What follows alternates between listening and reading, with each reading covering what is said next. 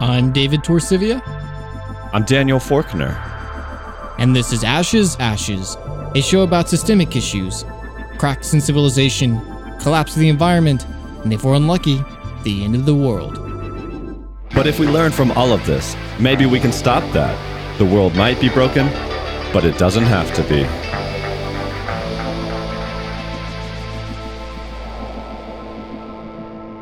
In our Discord community, David, there were some people chatting about the future of transportation in a post-collapse world.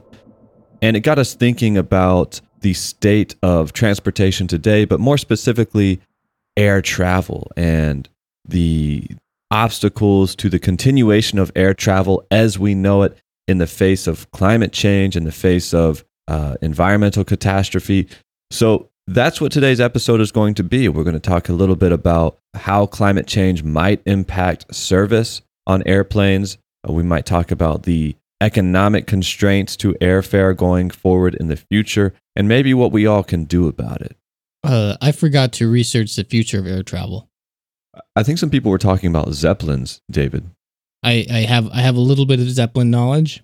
I have vast Zeppelin-based dreams, fueled by a childhood consumed reading 21 Balloons and the journeys of an eccentric colonialist who tries to steal diamonds from the people of Krakatoa. Hold up, what? 21 Balloons, check it out. You know, get well read, Daniel. You're a literary embarrassment. But I'm not prepared to talk about the future of our jet fuel-less air travel, or not totally prepared. Well, you said you had a lot of dreams, David. What is your dream future for air travel? My dream future is that I am the pilot of a Zeppelin.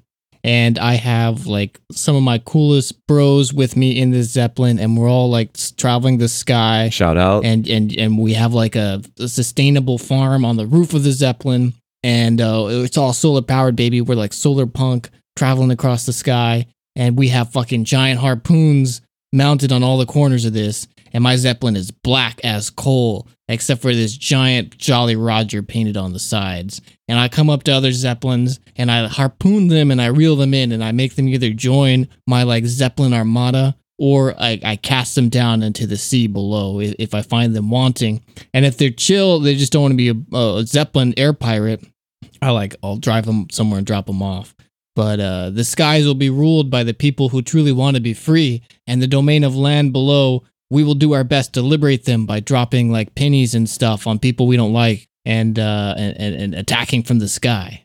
So you want to be an air pirate, David? You want to live in freedom? Tell me, what's the gas inside the fuselage, or not the fuselage, but the flotation component of your airship? What's that gas? I know you want me to say hydrogen, so it's easier for you to attack it with your rival pirate gang.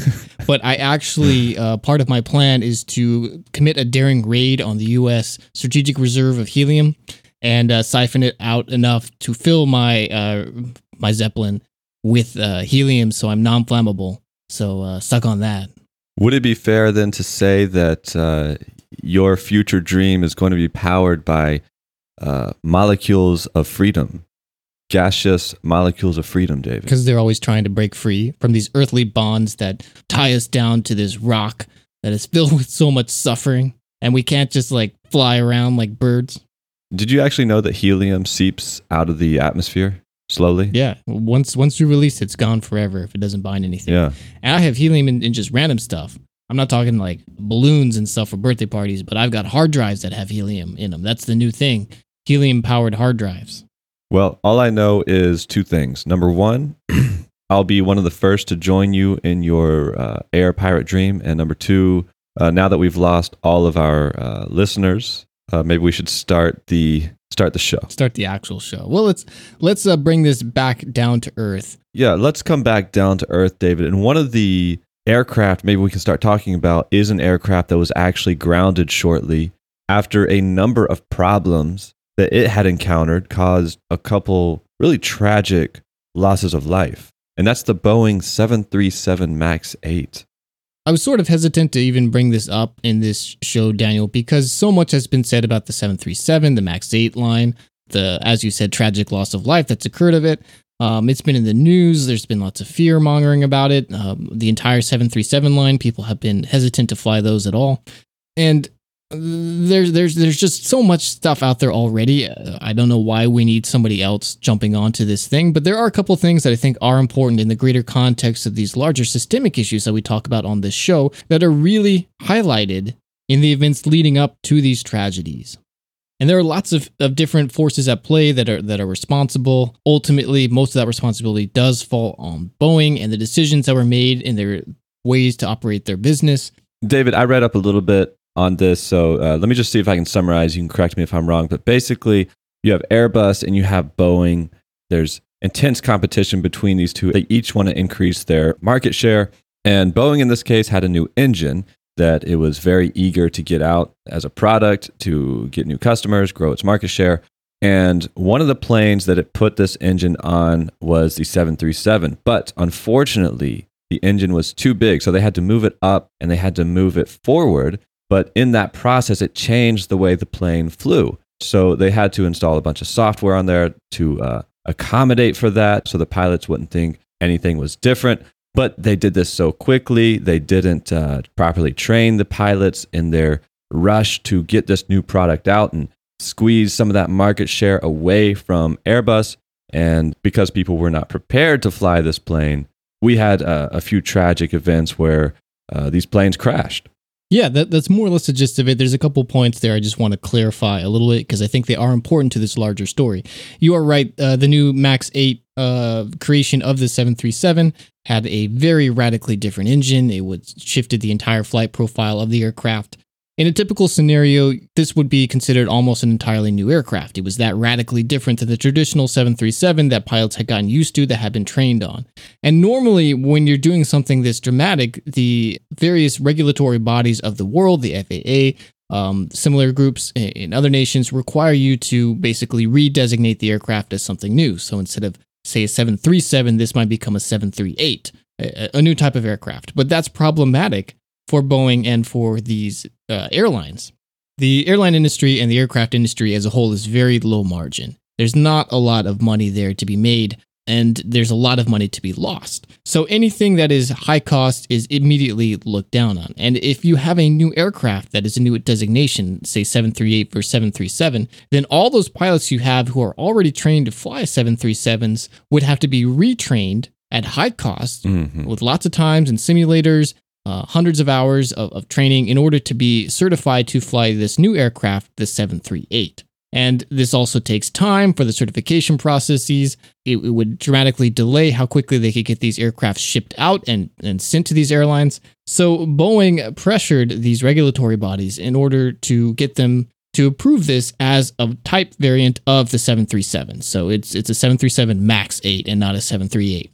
But it did fly completely different, right? So how can they get away with not requiring the pilots to be retrained? Right. So this is where Boeing starts getting clever. And you alluded to this in this process. They devised this software that basically sits in between the pilot's controls and what the airplane is told to do. And it modifies the flight profile of the MAX 8 aircraft so that it flies like a traditional 737. And it does this by a lot of tricky math that says, okay, on a 737 normal model, it's going to fly in this way, it's going to roll this way, it's going to pitch up. These are the aerodynamic flight profiles. And we know what they are on a 737 MAX 8, so we're just going to convert from one to the other. So as far as a pilot's concerned, when the system is enabled, as they pitch up, pitch down, increase the throttle, whatever, it's going to behave identically to a traditional 737, and their training should carry over exactly. This also controlled decisions in the way that they laid out the cockpit, making sure it stayed more or less the same compared to the older aircraft, instead of modifying it for things that made more sense for this modified device. Of course, when you start getting clever like this is a great solution on paper. But it gets more complicated when that engineering actually hits the metal. And you have these cases where a computer bug in this software that's converting from one profile to the other can cause huge problems. Plane might not behave in a way that a pilot is typically used to. The pilot might not have any experience with this type of bug or change in behavior because they've never been trained on a MAX 8. They might have never flown a MAX 8 in their entire life. just were on the way to the airport to fly their next craft, learn on the way that oh, I'm flying a MAX 8 today, I better brush up on what's different, and read it out of a binder that they're provided. Like this literally is what happens oftentimes in the more negligent airlines. Because technically, you don't need to retrain a pilot for a MAX 8. You just give them a binder, you let them know, hey, here's what's different, here's the different processes, here's what you need to know about MCAS, whatever. So this is the airlines trying to save money. This is Boeing business division saying, well, if we can have a aircraft that they can just swap in, but has efficiency gains because of these new engines, then everybody wins. Everyone's going to have a cheaper craft. They don't have to retrain anything. We can get all the stuff out. And it's a very clever solution on paper from the business teams, from the engineering managers. But once again, in reality, when these things come push to shove, this is not a safe way of conducting business. It's not a safe thing for these aircraft. And ultimately, it's not safe for the customers, which are the airlines, and ultimately the passengers, each and every one of us who decide to fly on these crafts. I guess decide to fly isn't necessarily the right thing, because oftentimes when we buy a ticket, we have no idea what aircraft we're getting on to. We just say, oh, this is the cheapest fare. Let's buy this. So it's interesting that you mentioned, like, from a business perspective, this might have been a good decision on paper, and it might have even worked out if they had implemented it better. But like you're mentioning, sometimes what's best for business in the short term comes at the expense of safety for customers or some kind of broader conception of sustainability in the long run. And this is kind of what happened, right? Boeing took that bet that the benefits they could get from implementing this quickly would translate into short-term market share gains and profit that would go above and beyond whatever costs they would incur later down the line from the repercussions of something that wasn't safe. And maybe their finance team is still trying to tally the numbers on that. Who knows how it'll come out in the end. But really, David, the airline industry has gone through massive deregulation over the past several decades. It was in 1978 that Jimmy Carter signed a famous law passed by Congress that really reshaped the airline industry in massive ways. It's something I don't think a lot of people realize, and maybe this is something we take for granted today. But in the early days of aviation, air travel was not really considered in business terms. It was not a business so much as it was a public good, right? It was the infrastructure we used to traverse the skies, much in the same way that roads are the infrastructure we use to traverse land. And at the time, before 1978, airlines didn't even set their own ticket prices, and they could not even determine their own routes. These were determined by something called the Civil Aeronautics Board, a government entity, at least here in the United States. And that was all done away with when that law was signed in 1978.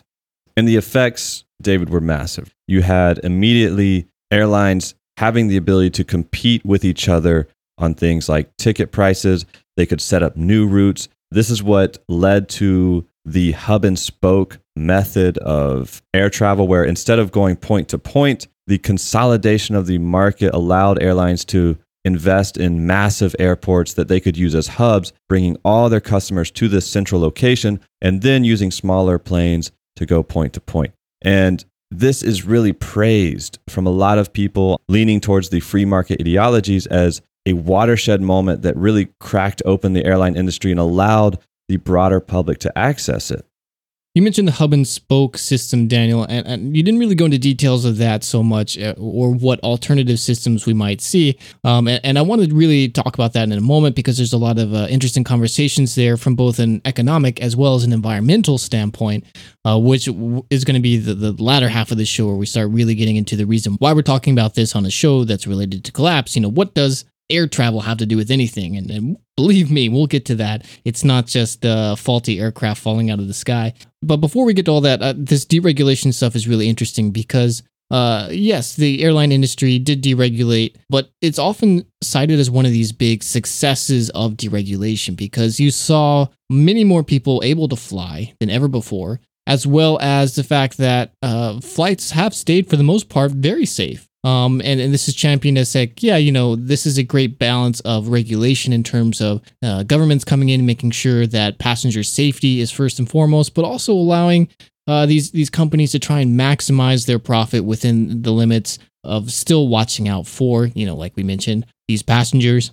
Though I guess that 737 story at the beginning of this episode sort of flies in direct contrast to that. But I feel like you're bringing up this deregulation stuff because you have some larger point that you really want to make.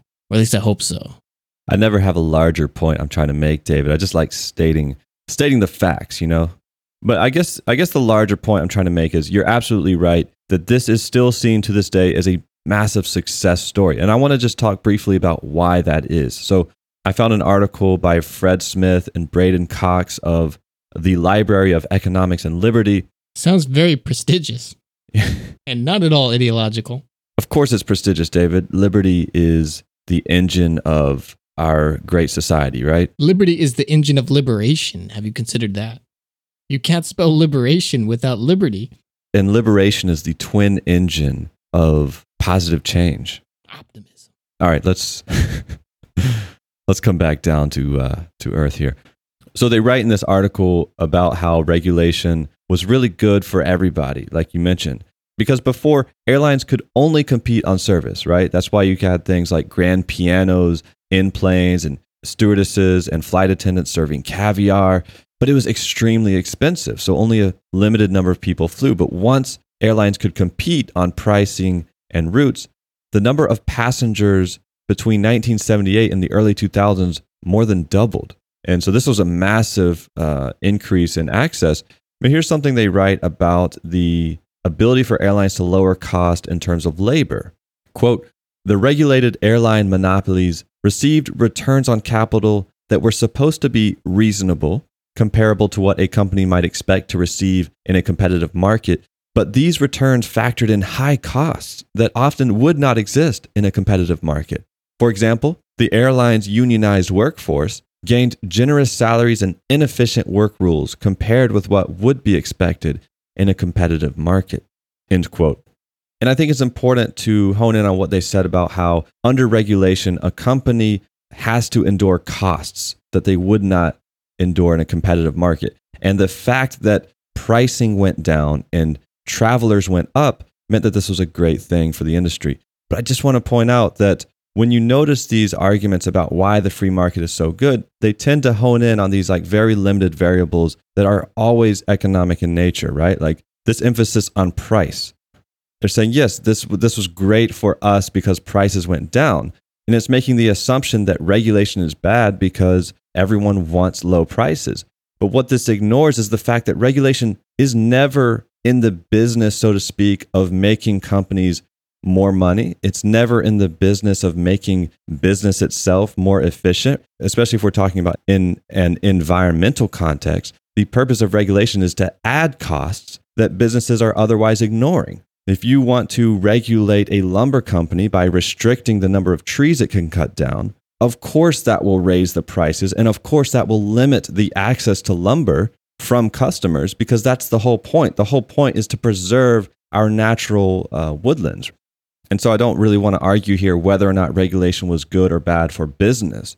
The point I want to bring here is that those business considerations should be secondary to our priorities for an inhabitable world, among many other things. And so we brought up the hub and spoke model of air travel, right? And this is something that occurred because airlines could consolidate. They could invest large amounts of capital into regional airports that could serve a tremendous flow of people. But with those economies of scale came a dependence. And that dependence was on that flow of travelers itself.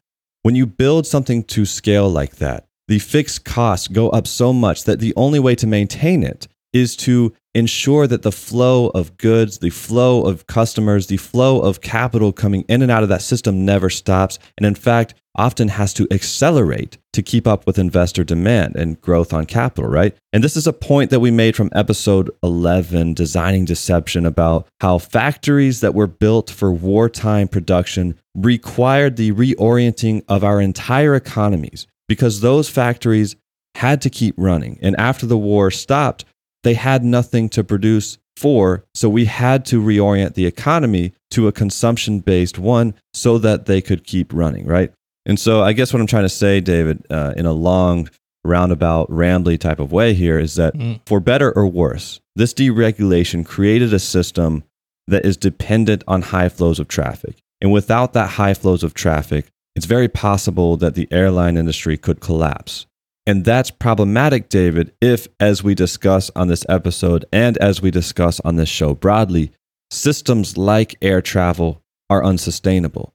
If the very systems that we're building to large scale end up destroying the environment upon which they ultimately depend, then it becomes impossible to simply scale back, right? Because once you build out these large systems that require these massive flows constantly, you can't necessarily just scale that back without really resulting in the collapse of the economic structure. And that just may be the position we find airlines in today. You brushed up on a lot of points there, Daniel, that I think are going to be more salient by the end of this episode when we address the individual components, namely the economies of scale, why they depend upon that, why we as the people of Earth can't survive with that continuing on the way it is now. And as we address these environmental concerns as well as the economic things, talk a bit more about the economic nature of the industry as a whole, this will all make more sense in terms of what you just said. But I just want to summarize a couple things here and really drive home the fact that this is a really low margin industry. Yeah, please clean up my rambling, David. I'm going to do it by just different rambling. This is a really incredibly low profit industry. Margins are very thin. They have improved as people got used to paying higher prices for tickets when jet fuel prices were high. Oil went back down. They didn't adjust the tickets so much. They're learning new ways all the time to nickel and dime us. New digital technologies enable them to price tickets in ways that we actually alluded to in one of these earlier episodes. I can't remember which one now, Daniel, but talking about the digital surveillance that allows marketers to figure out exactly how much you're willing to pay for stuff. Well, airlines are really one of the big innovators in this industry, and they know so much about you, and they know where you're going, when you need to get there, and they are all sort of, kind of, but not really in terms of legal, slippery loopholes, all working together with these combined ticketing companies and technologies to make sure that you are paying the most that you are willing to pay, thereby maximizing their own profit. And then, of course, this is where I would make my joke about airline food, except there isn't any anymore, so I can't even do that. But they nickel and dime us in every single way possible. Oftentimes now I'm seeing things like carry-on luggage is even being charged beyond with the one free bag that you're allowed legally, at least here in the United States. You're charged for everything. If you want to board earlier, you're charged for that. If you want to pick your seat, you're charged for that. These ultra low-cost carriers are really shaking up the industry by being able to pull these profit margins that these larger traditional airlines like Delta can't, and then put pricing pressure on those airlines, so they have to respond to their own strategies. But part of this is also pushed by this shifting strategy in the way that these airlines are running their own economies of scale. And you talked about the hub and spoke system, which is really important for these large major airlines like Delta, where you have these hubs, and these hub cities tend to be major airports, Atlanta Hartsfield, JFK, LAX, these large airports that have international service, that have enough gates to allow these large airlines to run hundreds of flights out of them a day. And this is a very efficient way of doing things, or it has been since they converted to this system once they were able to pick their own flights and paths after that deregulation bill. But the alternative system to this, which we alluded to earlier, is a point-to-point based system, where instead of flying, from Atlanta to Chicago and then to South Bend, now I can just fly direct from South Bend to wherever I need to go. And the ultra low-cost carriers, this is companies like Alaskan Airlines, like Spirit Airlines, they figured out ways to maximize their profit. And one of these major ways is this shift to a point-to-point model. They have smaller aircraft, which have gotten far more efficient because of innovations like the MCAS technology that ultimately doomed this MAX 8, but also made it a much more efficient aircraft that they were able to operate at even lower prices than they would have normally before. And what's also important about this is the range of these new aircraft is much larger than the aircraft that are available in the 70s and 80s. They're smaller, but they can still travel internationally if they're pressed to. So it really is shaking up the airline industry. Airbus bet big on the hub and spoke with their A380, that giant double-decker, massive craft that could only fly into a couple airports worldwide, while Boeing shifted their perspective more to this point-to-point system. And we're really seeing a battle of these technologies right now. Consumers at the current time are winning if you're talking about just their wallets, because there's more flights available than ever before. There's more direct flights available than ever before, because we really love not having to have layovers. But environmentally, the question remains, Are we winning at all in any of this? And obviously, as listeners of this show and hearing us having rambled on about airlines, even before this episode, you know the answer to that is absolutely no. But technically, a point-to-point based system is more efficient from an environmental perspective because you have flights that are flying direct from one place to another instead of this extra flight in between. You know, it's the hypotenuse of a triangle instead of the two sides. So there's less total flight time, which is good for fuel, which means it's good for CO2 emissions, means it's good for CO2 effective emissions when we factor in radiative forcing, which we'll talk about in a moment. But this also means that we're more likely to fly in the first place in order to sustain these large economies of scale necessary to make both of these models work. And that is where we run into this Jevons paradox thing. Are you familiar with Jevons paradox, Daniel? The great Jevon had a paradox. He said, do I fly in my plane or do I fly my pirate Zeppelin? And he couldn't decide which, and that's where the name comes from. There would be no paradox. The obvious choice is the pirate Zeppelin.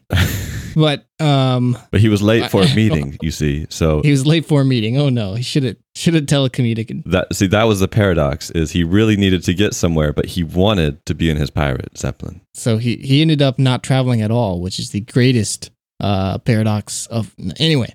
No, Jevons paradox is, to very quickly summarize, is basically the idea that as we increase efficiency and we're consuming less of a resource, oftentimes that means we increase the demand for this product, whatever it is, in this case, airline flights, and end up consuming more of the product that we were saving than before. So to put this exactly in terms of airline flights, if we make fuel use more efficient on these airplanes, so we can, consume, say, 30% less fuel than we were before, then that's going to enable us to charge less for these tickets because we don't have this fixed cost. We can reduce it. That's going to increase demand. And then as we increase demand, more people are going to want to fly. And ultimately, that means we're going to be supplying more flights. And we end up using more of this original resource, jet fuel, than we were before the efficiency saving. And this has really been an idea that has defined not just the airline industry, but really a lot of these energy use areas. But we really see it spectacularly in the airline world. As flights become more accessible, more people fly,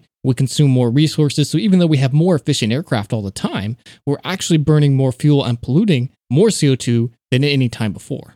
And I realize at this point, Daniel, I'm very far off from your rant, but I feel like this is the direction I want to take the show. So, well, hold on. We had to pause because, all right, Jevons paradox, I'd never heard of that before, but this is a concept that I actually did want to talk about so we can transition to climate change. But real quick, before we do that, I just want to point out a little tidbit of history here. So prior to this 1978 Deregulation Act, there was actually quite a number of airlines who were against it. And one of those, believe it or not, was Delta.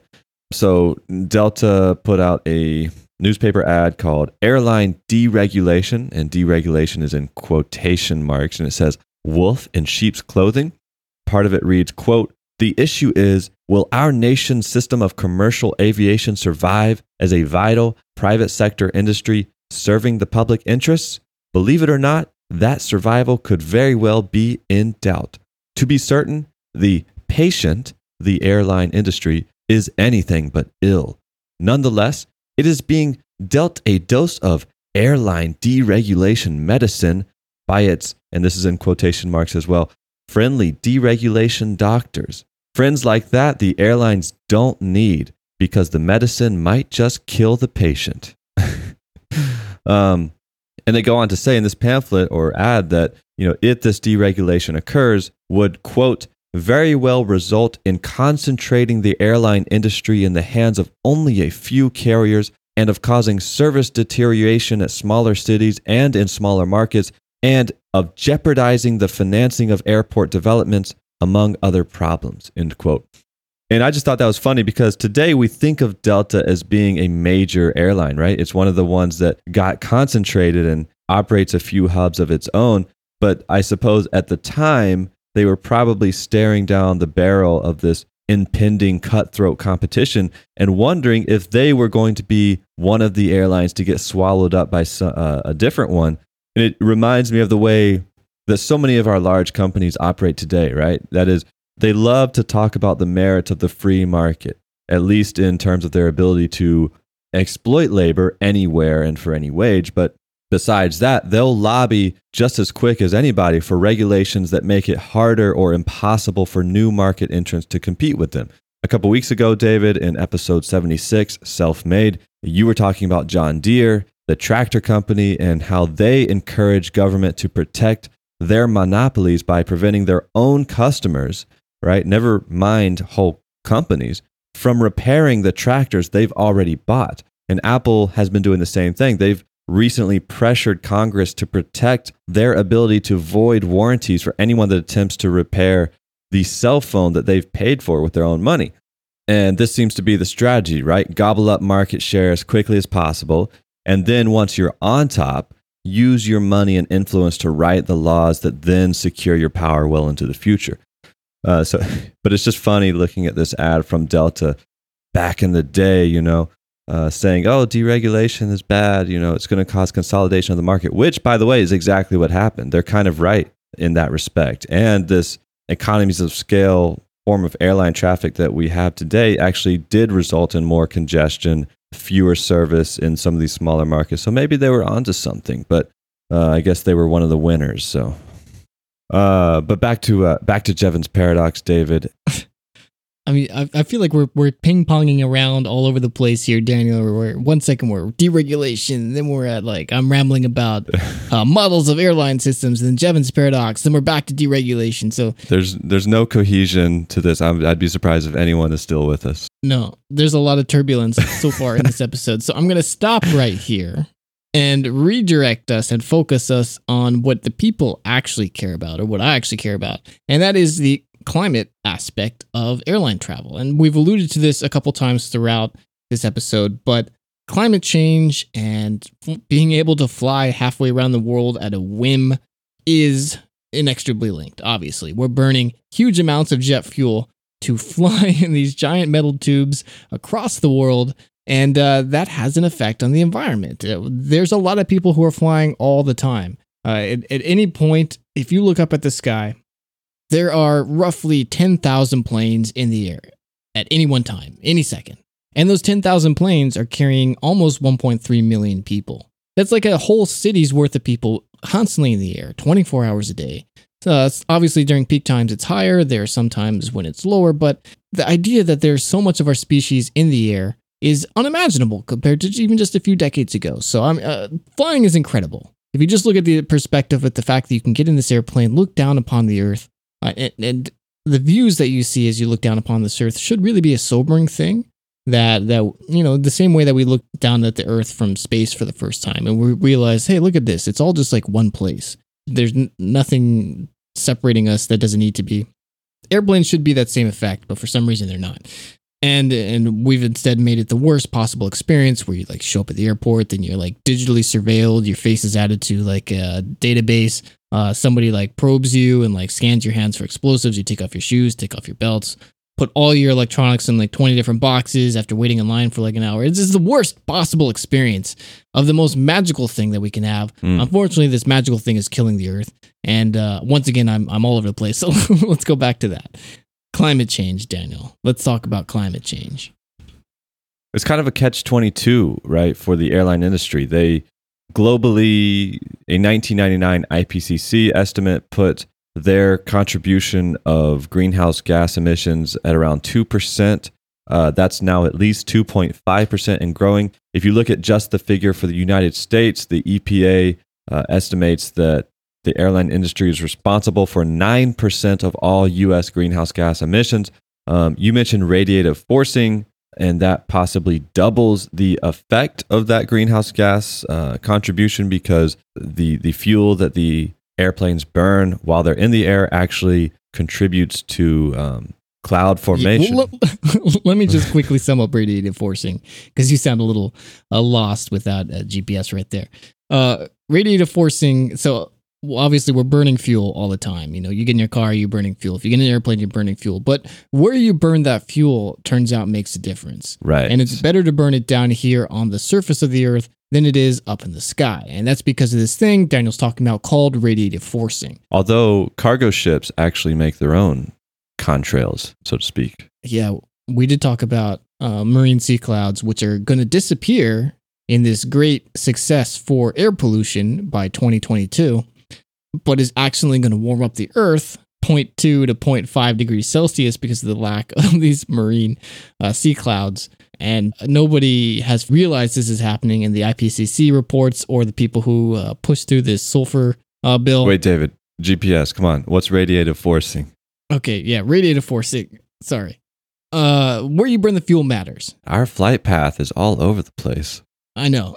And so if you're flying up at altitude, burning this fuel, you're depositing that carbon dioxide directly into this upper atmosphere. And there it's going to be doing the most effect in capturing the heat that's coming into the Earth. And then you magnify this effect with the contrails and the various aerosol effects of this stuff coming out. So when you're creating these clouds, these contrails, sometimes they can have cooling effects, sometimes they can have warming effects. It's actually very complicated and disputed on which one is doing more warming or more cooling from these clouds, and you find different sources that suggest different things. But what isn't in doubt is the fact that pumping this carbon dioxide directly into this place increases the warming effect of this carbon dioxide because none is getting caught in the ocean and none is getting wrapped up and sequestered in trees nearby and stuff like that. It's just direct straight in. So the effect is that the carbon dioxide emitted at altitude here up in the troposphere is, depending on the paper you're reading, 1.9 to 4.7 times more effective,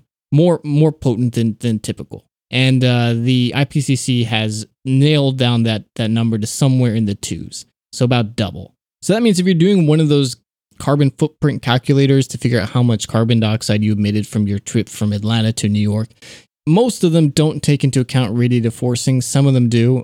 They use different numbers for it, depending on if they're trying to upsell you or undersell you. But it's probably double what it says. So if I think that I'm just emitting a half ton of carbon dioxide, which again is a massive amount of carbon dioxide for one person to emit in what is basically a couple of hours, when many people who aren't Americans emit not much more than that in an entire year. But that means my effective warming capability that I'm contributing to the global atmosphere is actually 1 ton of CO2, not just half. Which is why, yeah, sure, airline travel is only 10% of United States carbon dioxide emissions. Mm-hmm. But the effective warming of that is double. So that would make it 20%. That's a significant source of warming and CO2 equivalents that we see in terms of these larger climate change things. And we can't just ignore airline travel anymore. We can't pretend that this is a convenience that we can keep if we want to get to net zero by 2050. There's no plan for how to reach that while maintaining air travel as it is, without technology that magically pulls this carbon dioxide and sequesters it affordably without affecting airline tickets. That doesn't exist. There is no plan for this. Right. We'll talk about carbon credits and stuff in a little bit. I'm also interested in how climate change is going to impact airlines themselves. They are, on the one hand, contributing to it, and this is what I meant by catch-22, because the very act of flying the plane contributes to climate change in a significant way, yet it also harms the ability for airlines to continue that service in ways that they have in the past. For instance, we had that episode on heat. And so temperatures themselves have a major impact on an airplane's ability to simply get off the ground. The summer of 2017, for example, was frustrating for a number of United States air passengers.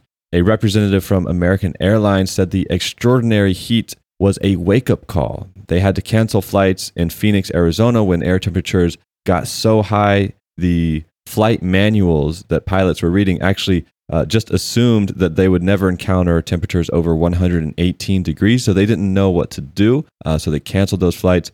And then another thing that comes along with heat is unpredictable thunderstorms, and this is actually pretty interesting because when you think about the things that impede an airplane's ability to fly, I think of things like tornadoes, hurricanes, right?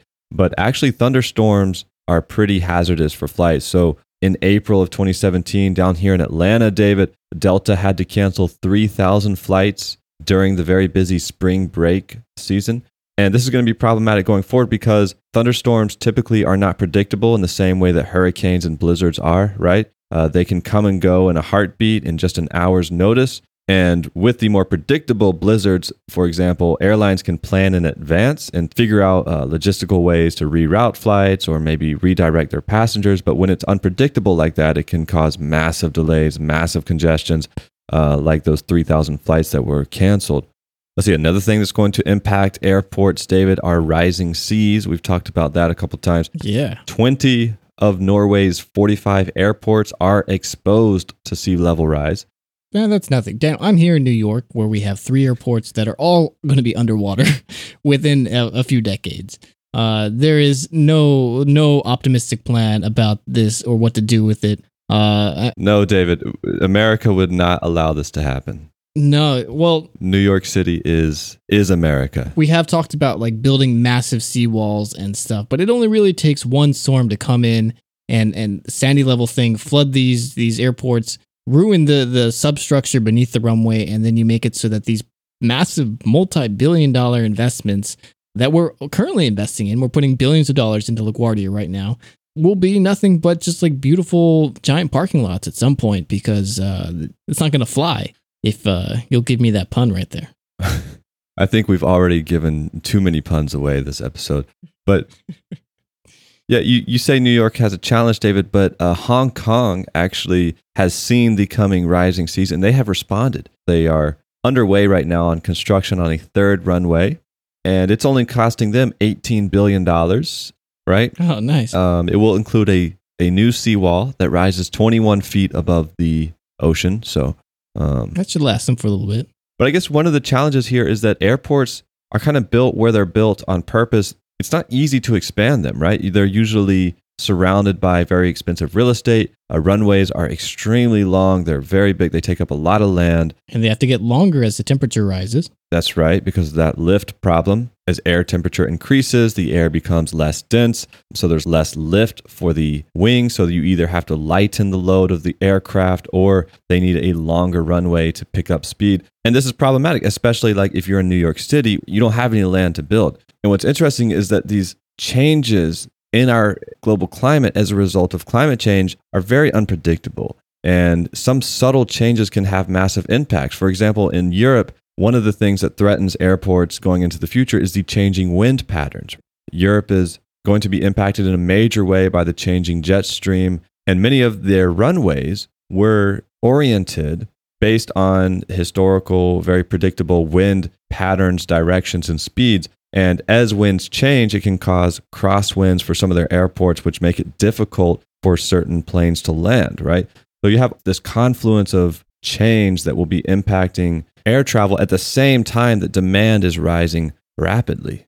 Well, you know, Daniel, going through all this stuff and just thinking about airlines and air travel as a whole, so much of it depends upon consistency, being able to predict exactly all these things to manage these extremely complicated schedules and patterns and systems and infrastructure pieces all around the world. And it's the only way that we can keep this whole system flying flawlessly without falling apart at the seams. And I mean, how often just like you mentioned, a little storm will come through and it causes cascading effects around the world that might take days to fix. Or similarly, if there's a technical glitch, a computer shuts down, somebody gets hacked with ransomware, whatever it is, these things can spiral and spin out of control very rapidly and throw the entire world's air travel out of control. And typically, this just means, you know, a few canceled flights. Some people are going to be met with delays. But as these things get worse and larger, then who knows how this could cascade into not just inconveniences for customers, but also larger systems affecting global trade and stuff.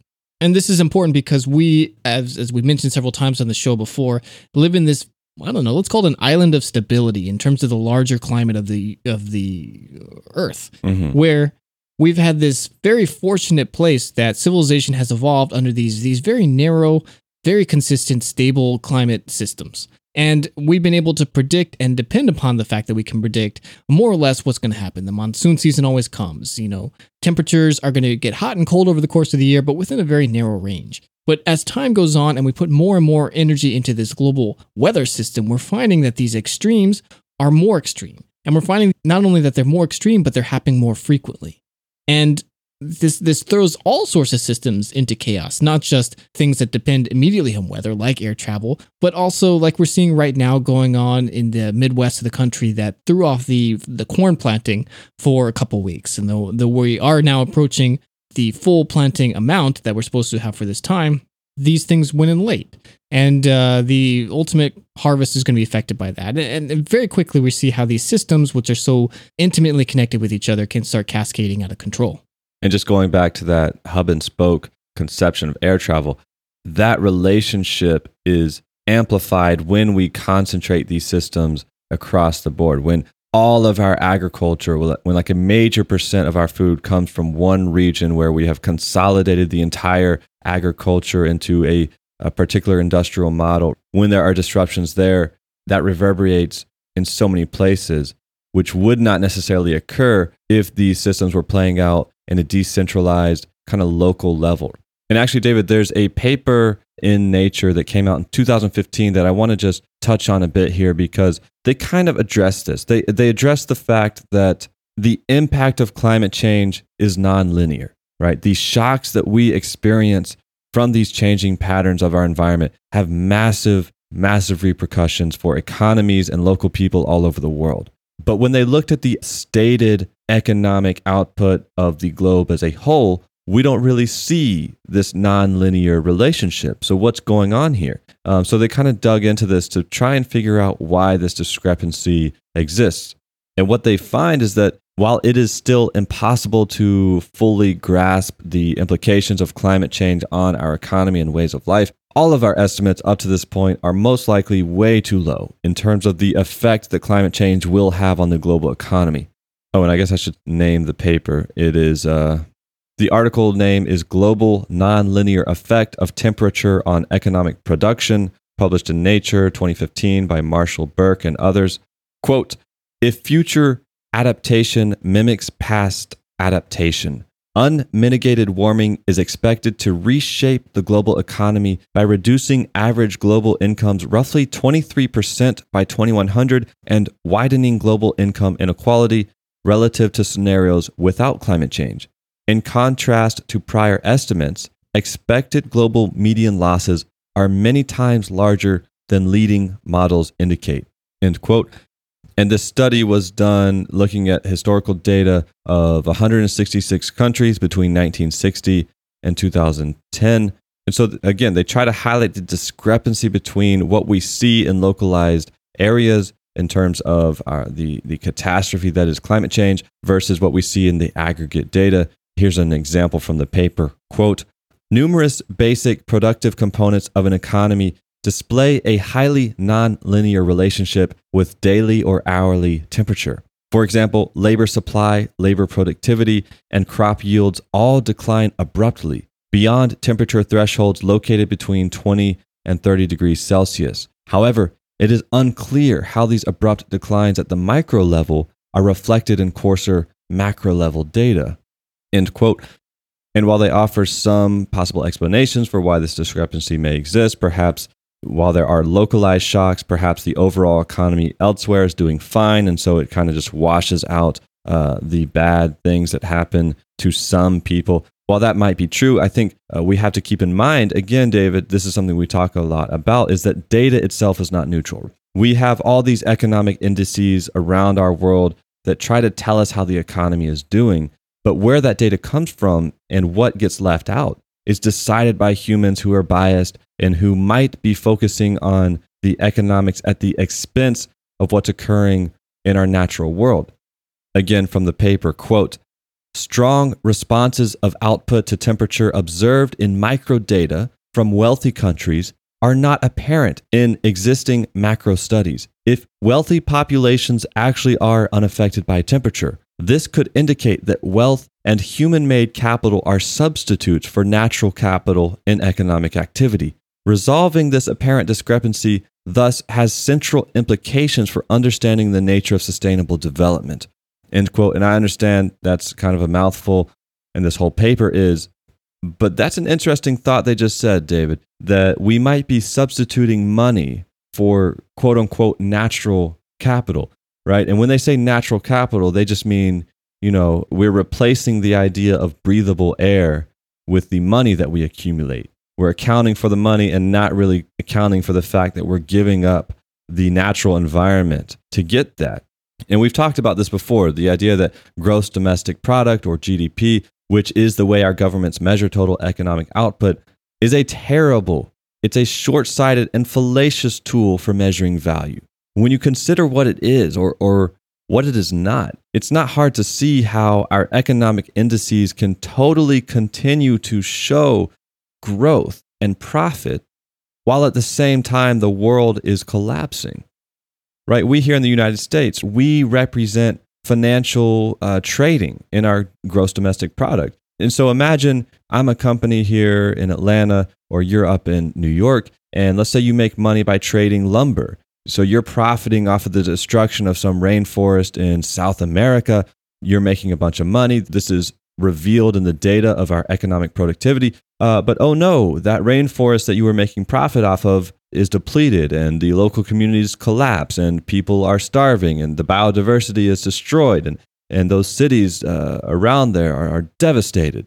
That's not reflected, because at the end of the day, you just buy lumber somewhere else. Instead of one Latin American country, it's another Latin American country. And we will continue to show that our economy is improving. And that data will be reflected even in global indices, because at the local level of that Latin American country, perhaps the well-being of those people are not accounted for in our financial profits and wealth accumulation. So that's just an example of how we can continue to show economic growth while at the same time our environment is being destroyed.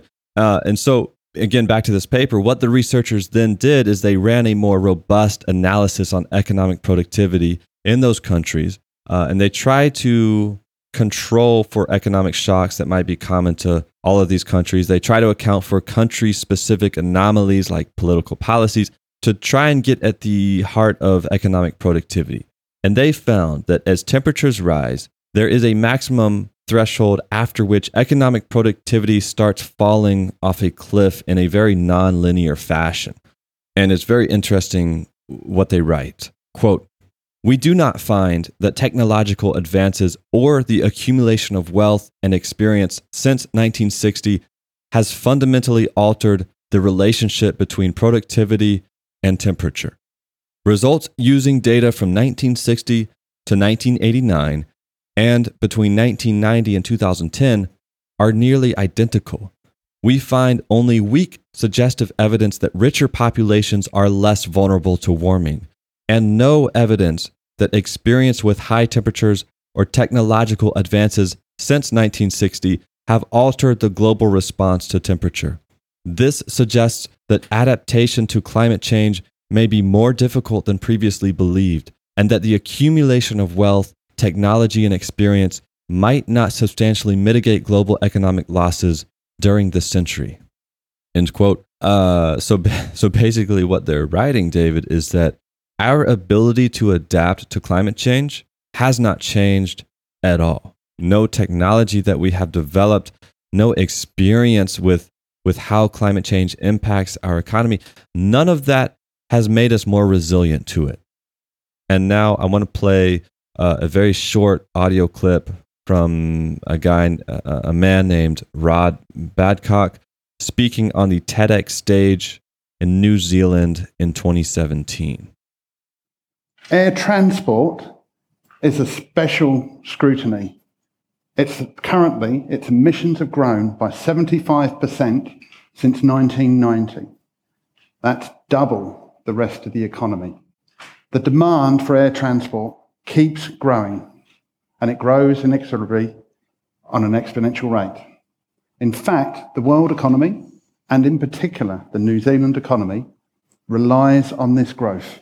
In New Zealand, we have $12 billion of international tourism, 99% of which comes in by air. So to deliver that climate agreement that we've made, while still maintaining that growth and maintaining the economy, we must achieve a 30% improvement in the fuel efficiency of our aircraft. Business as usual is not an option. We're unlikely to gain that fuel efficiency from a jet engine. We need a new technology. Wow. What do you think about that, David? I'm trying to imagine how sad and like trapped in the status quo you have to be to say all that first stuff where like we are facing catastrophe. Basically, we have no choice, we need to act, and that action is a 30% increase in fuel efficiency. Right. What a fucking lame ass conclusion about all this stuff. Well, I love how he says business as usual is not an option, and then he goes on to say yeah, so basically to maintain the business as usual growth of our economies that we depend on, we need to improve fuel efficiency of aircraft. That is the very definition of business as usual. You know, when I hear things like this, sometimes, David, I feel like I'm taking crazy pills over here, right? Like this is a crazy world we live in, and sometimes I'm like, when will the practical joke just end? When I was a child, I really thought that all the adults in the world, all the scientists were like the smartest people, and like they had all the answers, and I was going to grow up one day and discover that you know someone had the keys and solutions to all of the world's problems. And then you listen to something like that and you're like, well, shit, I guess we don't have the answers, and we're not even really trying. Yeah, no, I think that's a really sad but good way to put it. And I mean, it's 2019 though, Daniel. Everybody knows that all the answers come from random white guys with podcasts. No, you shouldn't listen to anything we say. But well, to be honest though, we're not really. I mean, we do offer like what can we do? We don't have any answers. We don't have. Don't listen to us. This is not a solution. This is there's no solutions here. A wake up call. Wait, I want to jump in here though, Daniel, and talk a little bit about business as usual and the way that it stands with the airline industry. All right. And why it's just not going to happen. We discussed earlier that airlines are a significant source of carbon dioxide emissions. We are running out of time to hit that net zero point that the IPCC requires us to hit in order to stay, under 2 degrees Celsius. So that leaves us a couple decades to get to net zero. That means zero emissions as a human civilization. And of course, they don't think that's possible. So instead, we're going to have carbon capture and sequestration technology, which doesn't exist, and which, if it does exist, is going to be fairly expensive. They're trying to get to a couple $100s per ton. Realistically, the IPCC predicts in the 500 to a couple thousand range. And well, wait a second. Let's go back to that flight from New York to Atlanta, which isn't even a tremendously long flight. The round trip for that, if I'm flying economy, because obviously as you move up to larger seats, you're basically taking a larger share of the total fuel emissions. So business and first class consume more for the same flight. But if I'm flying economy, that's 0.5 roughly tons round trip, radiative forcing, that's now 1 tons per round trip. And if I'm on a good flight for New York to Atlanta, it's $150 if I get a really good deal. Typically, more realistically, I'm going to be paying $250, maybe $300 if it's a busier season. But if I add in that carbon cost, now flying costs $500 to $600 for the same flight. And flying is already a luxury. There's only about 40% of Americans, who are some of the wealthiest people in the world, who are going to fly annually. And the people who fly at all in their entire lives is not much bigger than that number. So flying is already a luxury for people who can afford it. And if we ratchet this up even more, then there's going to be very few people who can afford to fly at all. You're basically doubling the cost of most tickets. That's that much less flights. This is going to strangle the airline industry. And the airline industry depends on this mass volume that we see in order to survive. And to be fair, most of the profits that the airline industry make come from businesses. I think you have some stats on this, Daniel. Right. I think 75% of the profits that airlines enjoy come from their business clients. But in terms of the actual number of customers, I think business travelers represent only like 15% or so of total travelers. And a lot of this is because of most of these tickets that these businesses are purchasing come so frequently as a last minute thing. Oh, we need to fly out, these dates. We didn't know what time the meeting was going to be until a week or two out. So we're purchasing a last minute ticket, which is more expensive correspondingly. Or maybe we're flying business class, or maybe we're flying first class. And those are more profitable for the airlines. And so even though most of the people on these flights aren't, at least on paper, there for business, though oftentimes this is a harder metric for these airlines to catch, especially because now so many people will buy things on their own credit card and ultimately be reimbursed by their company for it. So that this actual metric is a little bit difficult to nail down. But business is really subsidizing most of our personal flights. But what happens when the cost for these businesses to make these flights basically doubles? There's going to be less flights going on in the first place. Further, as companies try and look green and people are better educated about the effects that flying has negatively on the environment, they're going to be less likely to travel so much. Further, as teleconferencing products get better and better, there's ultimately pressure to fly less and instead do these things remotely. And so what you're seeing is this triple pressure on businesses to stop flying so much as we become more conscious about climate change and start pricing in these externalities that we haven't. And as those profits go down, we're at the same time seeing an increase in the costs that we as non-business flyers are seeing in the effect of these carbon credits that we now have to pay for. So we're going to fly less, and that means this economy of scale that was once subsidizing the flights, making them barely break even, allowing them to profit off the additional business, higher margin tickets, is now just totally falling apart at both seams. The airlines won't be able to fly or operate anywhere remotely the way they do now, with even their razor-thin margins. It's going to have to be a totally different model if these planes and these airlines can exist at all. Unless, of course, we just ignore the environmental damage and we just say, fuck it, let's burn the earth because we want to be able to fly and travel as quickly as possible.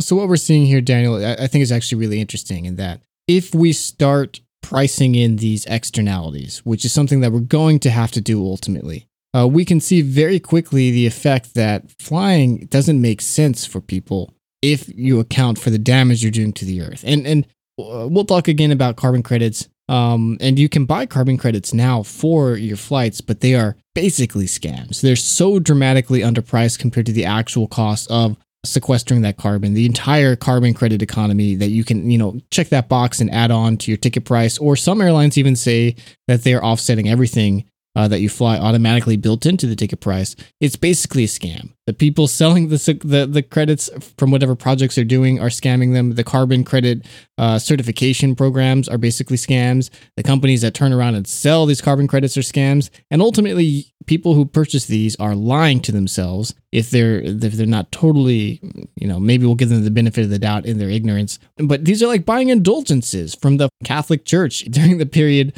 of the Inquisitions, where I've sinned, here's some money. I'm sorry for my sins. You're not absolving yourself of anything here because you're contributing to these larger problems and pretending that it's fine when really you're fucking up the earth. Sorry, I lost my way again. Well, there's actually a social movement that took shape in Sweden, spreading to other countries in which people actually shame those who fly on planes. They call it flight shaming. And on the flip side of that is train bragging. So at least people are concerned about the environmental impact of flying on a plane.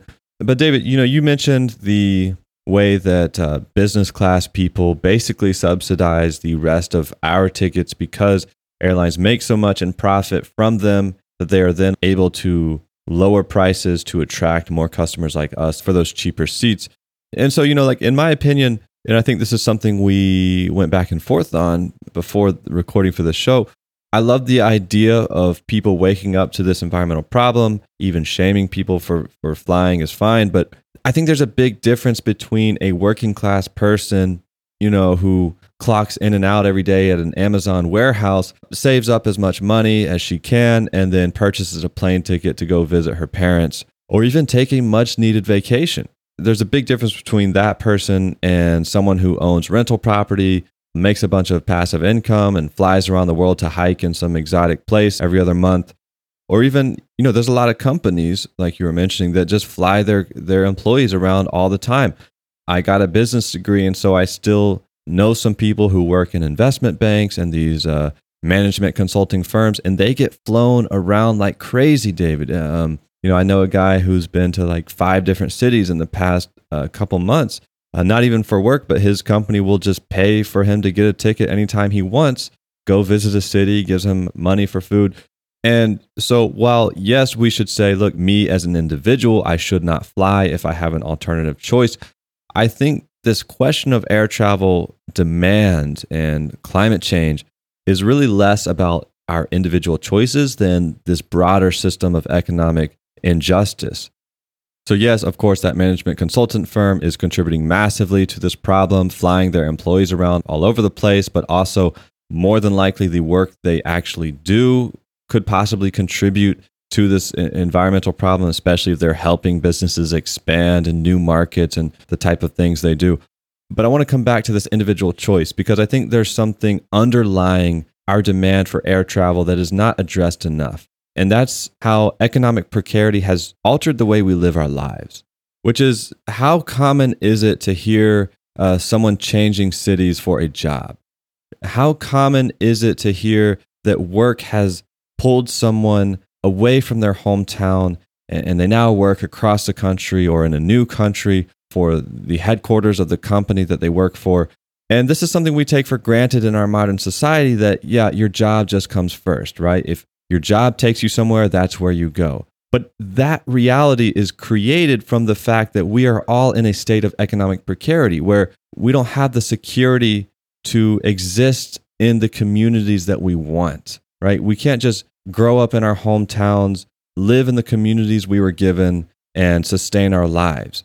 Because the economy has forced us into this position where if we do not conform to the corporate models and that lifestyle, if we do not conform to the market's conception of a good worker bee, then we're not going to get fed. We won't have a roof over our head.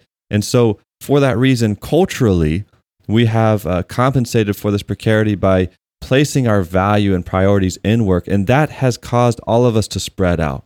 David, you live in New York. I live in Atlanta. I have friends who live in cities that they were not born in. They moved away from their family. They were the first among their friends and family to even move to the city. And so is it any wonder that we want to travel? Is it any wonder that we want to go visit our family on Christmas? That we need to get on a plane just to come back to our hometowns? I used to work in the service industry a lot, David. I was a server at a couple different restaurants at a time. And so just in that line of work, I met a lot of people who came from other countries, whether that was China or Indonesia or South America. And they came to this country to find work and make a little bit of cash that they could then send back to their family. And so would I blame them for getting on an international flight to go home to visit the people that they've left? You think they want to be washing dishes in a restaurant in a foreign country so that they can give their daughter or their mother a better quality of life? I could not blame them for that. And so I do agree. I see where this flight shaming is coming from. And I totally agree that we, in our privileged positions, we do travel too much. We do get on planes too quickly and without thinking. And we should be more conscious of the carbon footprint. But at the same time, we need to recognize that the underlying economic structures have put us in positions where we depend on that. And unlike the TEDx speaker who's saying, you know, we can't continue as business as usual, but oh, by the way, we should just maintain the economy business as usual and just reduce fuel efficiency. No, we should think of ways that we can improve the justice of our economic system such that people are not put in such desperate situations that they have to go halfway around the world just to hope for a better life. Well, Daniel, since you're bringing up shaming here, I certainly don't want to shame the individuals, the regular Joes like you and me who are flying. And yeah, I mean, we shouldn't be doing it if we can. But like you mentioned, it's not productive necessarily to talk about it that way. But there is one group of people that we absolutely can and should be shaming. And those are people who are flying in their own private aircraft, private jets, and the like. And these are mostly business leaders who don't really have a need to do this outside of perceived convenience and luxury, of course, but they are polluting far outside their per capita amount, even more than the regular person. So a lot of these are people who are claiming that they're doing things for environmental reasons. One of my favorite in this category and one of my favorite targets on this show for being a giant hypocrite is Elon Musk. Somebody who runs a company that is ostensibly about saving the earth, and that's something he talks about all the time. This is the mission that we are working on, blah, blah, blah. And he frequently commutes to work on a G650ER, a very nice, a very expensive Gulfstream jet that burns hundreds of gallons of fuel per hour, is one of the least efficient aircraft in the world that's not a military craft.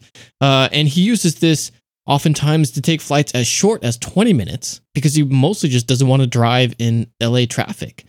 He ends up saving, when you consider the extra time driving to the airport, to take off the landing, whatever, blah, blah, maybe 20, 30 minutes in a day, something that he could be doing work during this time anyway, if he had a driver, and is actively making the world a far worse place. In fact, he's flown quite frequently. There's a great visualization somebody did recently showing just how much Elon Musk in particular has flown for business, but almost every single flight he's taken, he could have done either using alternative forms of transport that are much more efficient, like his EV cars, or taking traditional large body aircraft with you and me and other plebeians who he maybe doesn't want to rub shoulders with because he's absolutely an elitist, and we see that in so many of the projects that he suggests as solutions for public transportation. But him, other business leaders, people who are flying these private jets all around the world, and take pride in the fact that they burn all this fuel, that they have this convenience, and blah, blah, blah. Every single one of these crafts should be grounded right now, today, immediately. If we were serious about climate change, we would do this action because there's no reason for people to do this. They're taking something that we already have available, that is easy, simple air travel from one place to the other, duplicating it in a far less efficient, far more polluting way for their own convenience and luxury. And there's no reason that this should exist. And of course, yes, this would damage all these small airports that depend upon the hangar fees and flight fees for these aircraft to utilize them. But of course, this once again just illustrates how unsustainable the entire airline industry is, dependent upon the offset externalities of damaging the earth in order to stay profitable in the first place. Just like every other industry, this is something that's not profitable when you take into account all these ignored externalities. But we should absolutely be shaming everyone who flies private. There's absolutely no excuse for that. And I say that as somebody who, part of me wants a private pilot's license. And maybe one day, I could do that on electric craft because, come on, it's pretty cool to fly. But people flying for business on these private jets that are so incredibly inefficient, we should be shaming them. We should be blocking them. We should be, damaging, sabotaging these crafts. That is absolutely something that should be happening if we're choosing someone to shame. But I digress. I want to circle back real quick to that Jevons paradox that you came up with, or I guess Mr. Jevon. Actually, Jevon came up with. So I was thinking about that concept after listening to that clip that I played earlier, which is that I think there's this insidious nature to those types of narratives, especially when they're coming from corporations, which is that so many of the proponents of technology and efficiency and even renewables, right, are presented by what are essentially con men who are selling us the false promise of saving the world in exchange for public money for technology that benefits their business models. Meanwhile, they continue to destroy the world. This is something we touched on in our episode on recycling, episode 66, Trash Talk, that the public is sold this narrative that businesses don't want to invest in clean technology. They don't want to invest in efficient technology, but we, the public, we force them to go green, and that saves the world. When in reality, these businesses, they have to invest in efficiency just to stay afloat, because as resources become more scarce, you have to squeeze more and more out of what's remaining just to stay competitive. That's what the recycling industry largely exists to do. They provide manufacturers with cheaper inputs so that they can continue to grow production. That production, which is the very thing that is driving global climate change and environmental destruction. So in the sense, the recycling industry in its current form actually accelerates environmental degradation. And the same thing is going on here with this emphasis placed on fuel efficiency and better technology for airplanes. Notice that he did not say we need to curb demand for air travel. He did not say we need to restructure our economies or scale back airlines. He did not say we need to take airplanes out of commission so that we're not burning as much fuel. No, he said we should invest in more fuel-efficient plane engines, which, by the way, airlines must do if they wish to remain profitable in a future of rising fuel prices. They have to do that regardless of whether it's coming from a place of wanting to be green. So if we, the public, think that we can just give them public money for our benefit, we've got the whole thing backwards. We're basically giving them free money so that they can compete with other businesses, make more profit, and leave us with a world that's uninhabitable. All right, David, I think I'm going to take this plane and land it on the runway. Where else were you planning on landing it, Daniel? Sometimes I think I can just keep on flying, David, and never touch ground. I'm just ignore everything you say, just like I've been doing for the past 20 minutes. Anyway, David, with my ramblings and your ramblings aside, what is the future of air travel? How immediate future are we talking? And are we talking realistic or pie in the sky? Because I think I opened up with what I want to see as the future of air travel. And maybe we will do, I think we should do a future travel thing at some point. And I want to get to what that might mean just briefly, actually, in a moment here. Yeah, maybe we can have Mr. Jevin on the podcast. He's long dead. Damn. Very long dead. But there is efficiency work being done. That 30% figure that you were talking about, Daniel, what if I told you that people are working on 100% reduction in fuel use right now? I don't want to get my hopes up after you... Good, you shouldn't. They are working on it. There are a number of companies starting up, working on making electric aircraft. It is a difficult problem, and the battery technology just really isn't there right now. Solid-state batteries should start coming out in the next year or two. Toyota just announced a big breakthrough with that, and as well as several other major battery manufacturers for their electrical vehicles. But until these solid-state batteries and more energy-dense products eventually come down the line, we're going to be very limited in terms of what is feasible with these electric aircraft because batteries are heavy. And unlike fuel, as you burn it, the craft gets lighter, increasing your efficiency. But once you've loaded a plane with batteries, it's always going to weigh that much. And batteries are much less energy-dense than jet fuel. The types of engines that we use with these are much less efficient than jets.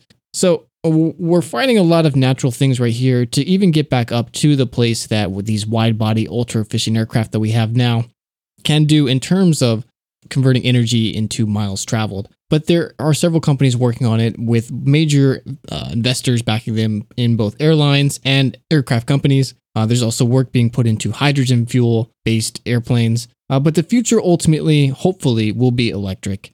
But not only electric, but the ways that we are designing these aircraft are very different because wide-bodied electric aircraft are very far off. These are like your 737s, 787s, these large airplanes that we're used to. But what will come out first are small craft that are maybe 10, 20, 30 people doing very short point-to-point hops. This is probably the immediate future of the airline industry 10 years from now, where you'll buy tickets that won't be affected by oil prices, won't be affected by carbon credits so much. Remember, just because something doesn't burn fuel doesn't mean that it required fuel to be produced and that fuel must eventually be offset. But that aside, these aircraft will be small electric, sort of business jet looking things that make small jumps 500 to 700 miles point to point. And if you are going longer than that point to point, then you're going to be getting to this new system, which I don't think it even has a name yet. It's not central hub based.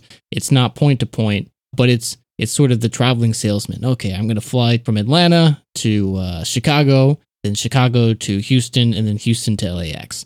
Something like that. So we're going to be doing lots of jumps. Air flights are going to be much more tedious than they were before. And the aircraft themselves are going to be slower, but they will be smaller. So maybe they'll be more luxurious that way. And as this technology improves, they're planning on increasing the size of these aircraft so we can look forward eventually to electric aircraft. But that is a ways off right now. The proof of concepts aren't even flying at the moment. This is still very much a design on a piece of paper in a computer. In the shorter term future, maybe 5 years out, there are several companies who are making basically what are vertical takeoff and landing craft. These are the flying cars almost that people have been talking about for decades at this point. It's just around the corner. These basically are scaled up drones or Osprey-like aircraft. Many of them are electric. Some of them are hybrid electric. Some of them are full conventional fuel. And the idea is that they're going to basically operate as air taxis. So they'll be safer than a helicopter, cheaper to operate, but function basically the same. You'll come to these basically heliport areas in a city, hop onto a plane. It'll fly you very short distances. One of the routes that it talks about, for example, one of these startups is from New York to Boston. You'll pay more than a ticket to New York to Boston costs at a conventional airline, say $250, but you will have no wait. It'll take you from the city center to the city center. You won't have an airport. Traveling to the airport, there won't be any lines or anything because this is outside the regular jurisdiction that we see in these large airports and the infrastructure that's required to support them. So some people might find it very advantageous. And we might go back, actually, Daniel, to that regulation sort of period of flying where we have smaller, more luxurious flights that you pay a lot more for, but you do so because of either the extreme convenience they offer or because you're just wealthy. That might be the future. Of course, this could all change depending on various oil shocks. We might see that nobody's flying conventional jets just because it become too expensive. If that shale oil starts getting tight and we don't get that much more, oil barrel prices will go up, blah, blah, blah. I don't want to get into a peak oil thing here. But the fact of the matter is the airline industry as we see it right now is not going to exist 20, 30 years from now, in my opinion. Not if we want to make any sort of sizable impact on preventing climate change. If we just throw our hands up and say, well, you know what, fuck it, there's nothing we can do, then yeah, okay, we might be business as usual. We might still be able to have these cheap flights. But fact of the matter is, we lived in a very brief anomaly in time where we were able to travel around the world very rapidly for very little money.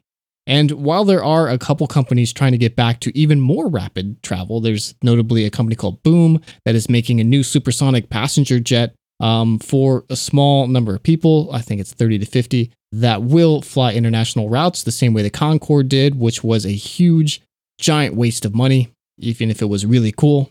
It just couldn't find a good place in terms of its business propositions, and the accidents sort of marred the brand. But for most of us, what the future holds is either no travel in terms of airlines or slow travel. And I want to dwell on this just for a moment, Daniel, here. The idea that maybe we don't need to rush everywhere. And the idea that we have to rush everywhere right now because of these economic forces that are pushed down on us. I mean, here in the United States, what? If you get a job, you're lucky to have 20 days of vacation. Like, very lucky. The rest of the world laughs at that. You know, if in Germany, a place offered you 20 days of vacation, that's criminal. People would laugh and turn away. But here, in the freest country on earth, we spend our entire year basically working. We have no time to ourselves. And so that means when we do have time, when we do organize one of these trips, when we saved up our vacation days, accrued them through our years of hard work, then we have to optimize it, maximize it, travel as fast as we can to get there.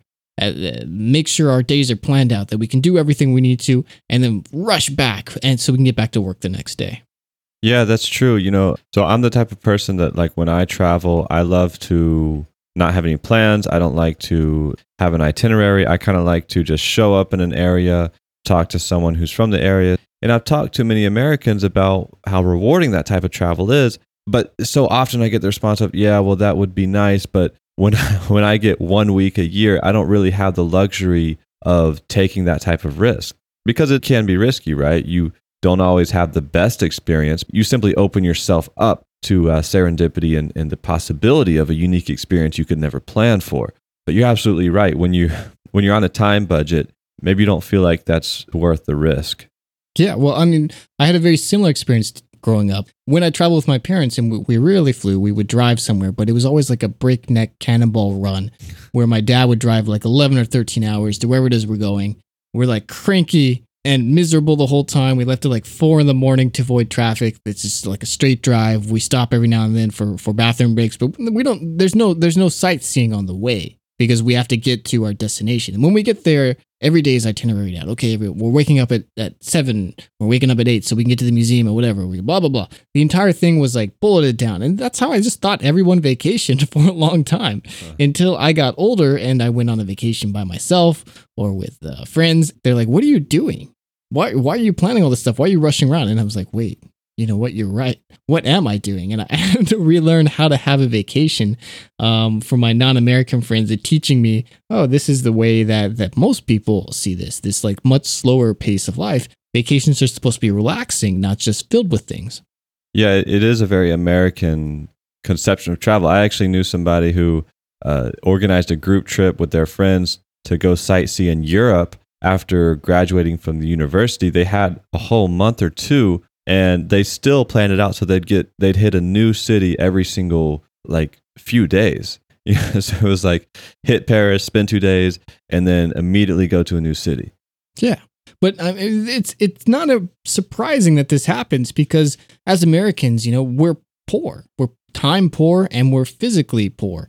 Even though we have all this wealth, supposedly whatever, it's tied up in this, our rent, our obligations, our debts that we carry around with us. And so we don't have this free time or money to spend on these things that we would. So we have to maximize them in order to get our most value out from what we see as the way that this is how travel is supposed to be done. And airlines and this rapid form of travel, I think, really contributes to that. And the idea of slow travel, of enjoying the journey as you did when you mentioned your stories about wandering around Europe, or these Swedish people who enjoy the train ride, which is still rapid, to be fair. It's much more so in Europe than it is here in the US, where train delays are frequent on Amtrak or whatever. But the focus then is not just on trying to get there as fast as possible, but enjoying this part of the journey itself. And that becomes part of the larger trip. When I fly somewhere, I don't think of that as part of my vacation. I think of that as a tedious chore that has to be done to get where it goes. But if I'm on a road trip, even Americans will say, yeah, road trip, that's the journey itself. That's the fun part. Mm-hmm. And you stop places and you see things, but the actual just sitting in the car and driving can be part of that enjoyable things. And as we move forward into a more and more energy conscious future, where we realize we don't have endless stores of energy that can just be burned without consequences, endangering all the life on this earth, I think we really need to come to terms with the way that we travel, the way that we see this instant gratification around every component of our world needs to change as well. We need to focus on this slower world, where the journey itself, because it's going to be a large portion of our vacation, has to be part of the enjoyable component. So that's why these Zeppelins, which maybe can only travel 70 or 80 miles per hour nonstop, of course, weather permitting, and that is the big problem with Zeppelins, I will admit. But that allows us to enjoy the process. Maybe for our international travel in the future, we won't be flying, but instead taking ships, where maybe it's a week or 2 or 3 to get across the ocean. Maybe these ships even have sails, so it takes longer than that.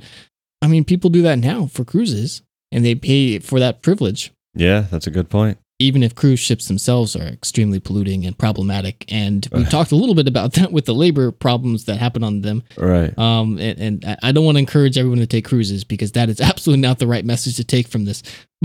But yeah, we talked about that in Logistics of Slavery, I believe. Yeah, exactly. But slow travel, I mean, this really is something that we need to come to terms with, where the journey is the enjoyable part.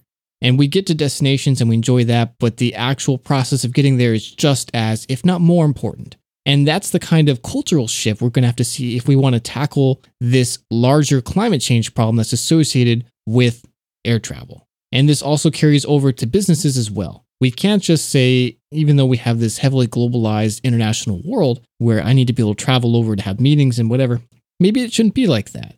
Maybe if we discourage how easy it is to fly somewhere, to have this meeting, to exploit international labor, or to exploit different labor even within your own domestic country, then we can encourage these local industries to form up and be more self-sufficient, more decentralized in the same process, and ultimately more sustainable because of that. Because we're not depending on the exploitation of resources and labor from other places where we can strip mine them until they're dry and empty and just husks of what they were before, but instead focus on building actual communities all around the world that focus on the local needs.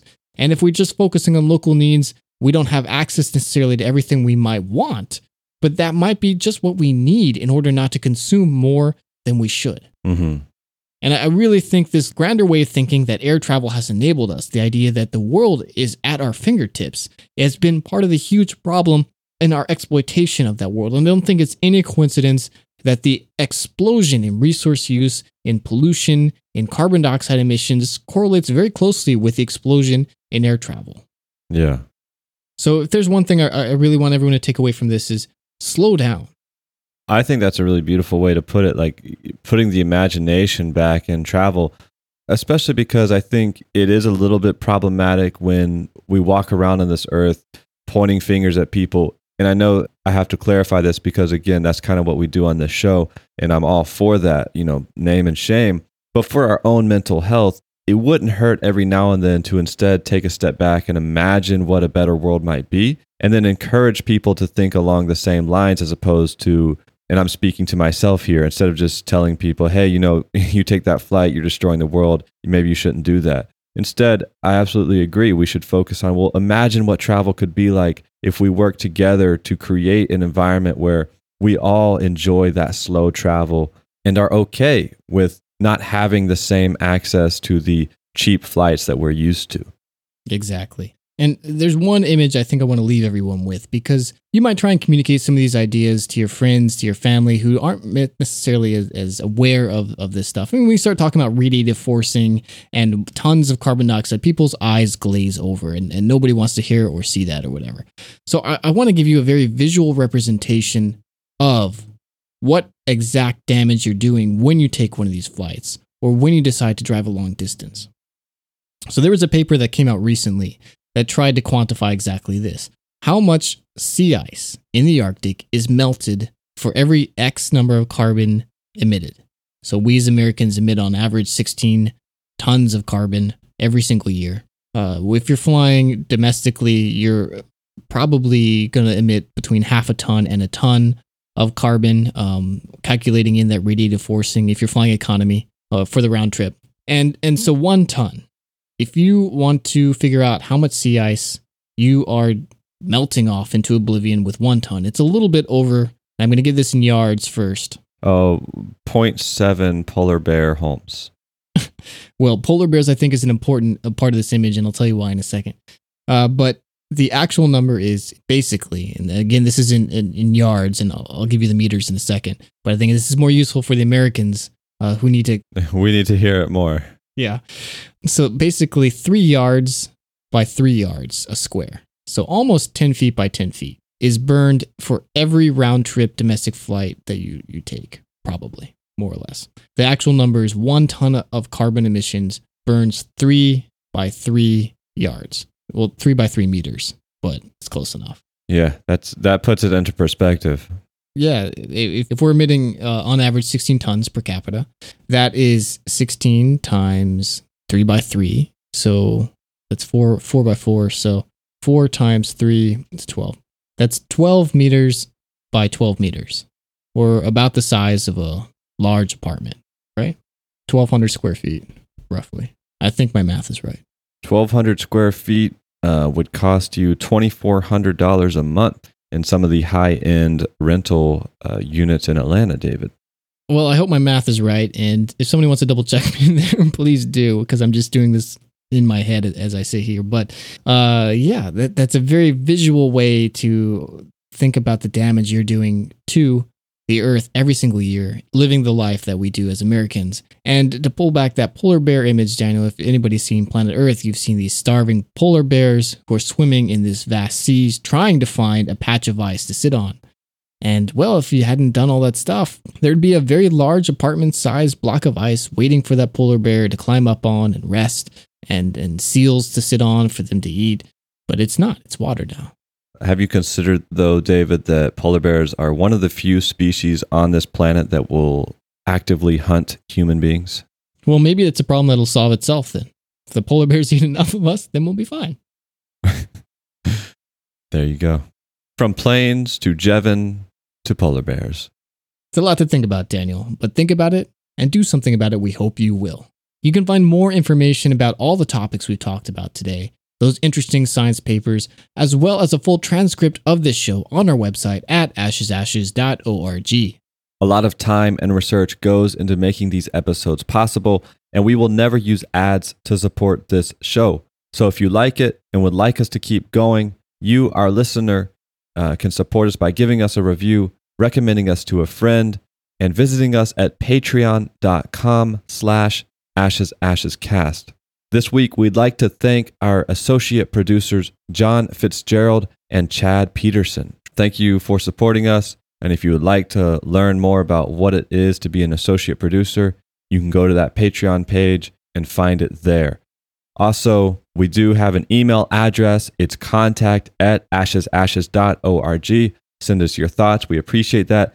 We also have a phone number, which David's going to read for you very shortly. But I just want to point out or I just want to say we have received a handful of voicemails from you, the listener. We appreciate that. We just haven't found a good place to put those in the show yet, so we're still playing around with that. We might actually just do a Q&A, not even a Q&A, but just a show. Yeah, like a call-in show where we play listener recordings and we talk about them a little bit and then we play another one. Yeah. So if you want to be part of that show, and if you want to make sure that we are answering your questions or talking about your favorite pet peeve topics, then you should call us and leave a message. That number is 313-99-ASHES. That's 313-992-7437. Just call and start recording once you hear us say go. And we'll be sure to get a recording of that and add it to the show. We're really excited about this technology. We're just trying to figure out the best way to integrate it, like Daniel says. And this seems like a fun way to do it. Yeah. Also, great job reading that phone number. That is very professional sounding. I've been practicing. Well, you're natural. But if all of that isn't enough for you, we also have a handful of social media accounts at your favorite social networks, all at Ashes Cast. You can also find our awesome Discord community, and a link to that is on our website. If you click the community section and click the Discord link, you can join us there. We have almost 200 people there, and they are active and awesome, and we've been talking about farming a lot lately, so you should check that out. Gardening, homesteading. Yeah. If you have a garden, come on, join us, talk about it, send us pictures. Also, plenty of collapse support talk. It's really a great group of people, so shout out to all of you on the Discord. We love you. We've also been adding some new emojis, so you can express yourself in a variety of ways. Yeah, the fun never ends. Except now. This is the end of the episode. We hope you'll tune in next week. We've got another great show coming. But until then, this is Ashes. The fun of a collapsing world goes down, but the party here at Ashes only goes up. Never ends. Bye.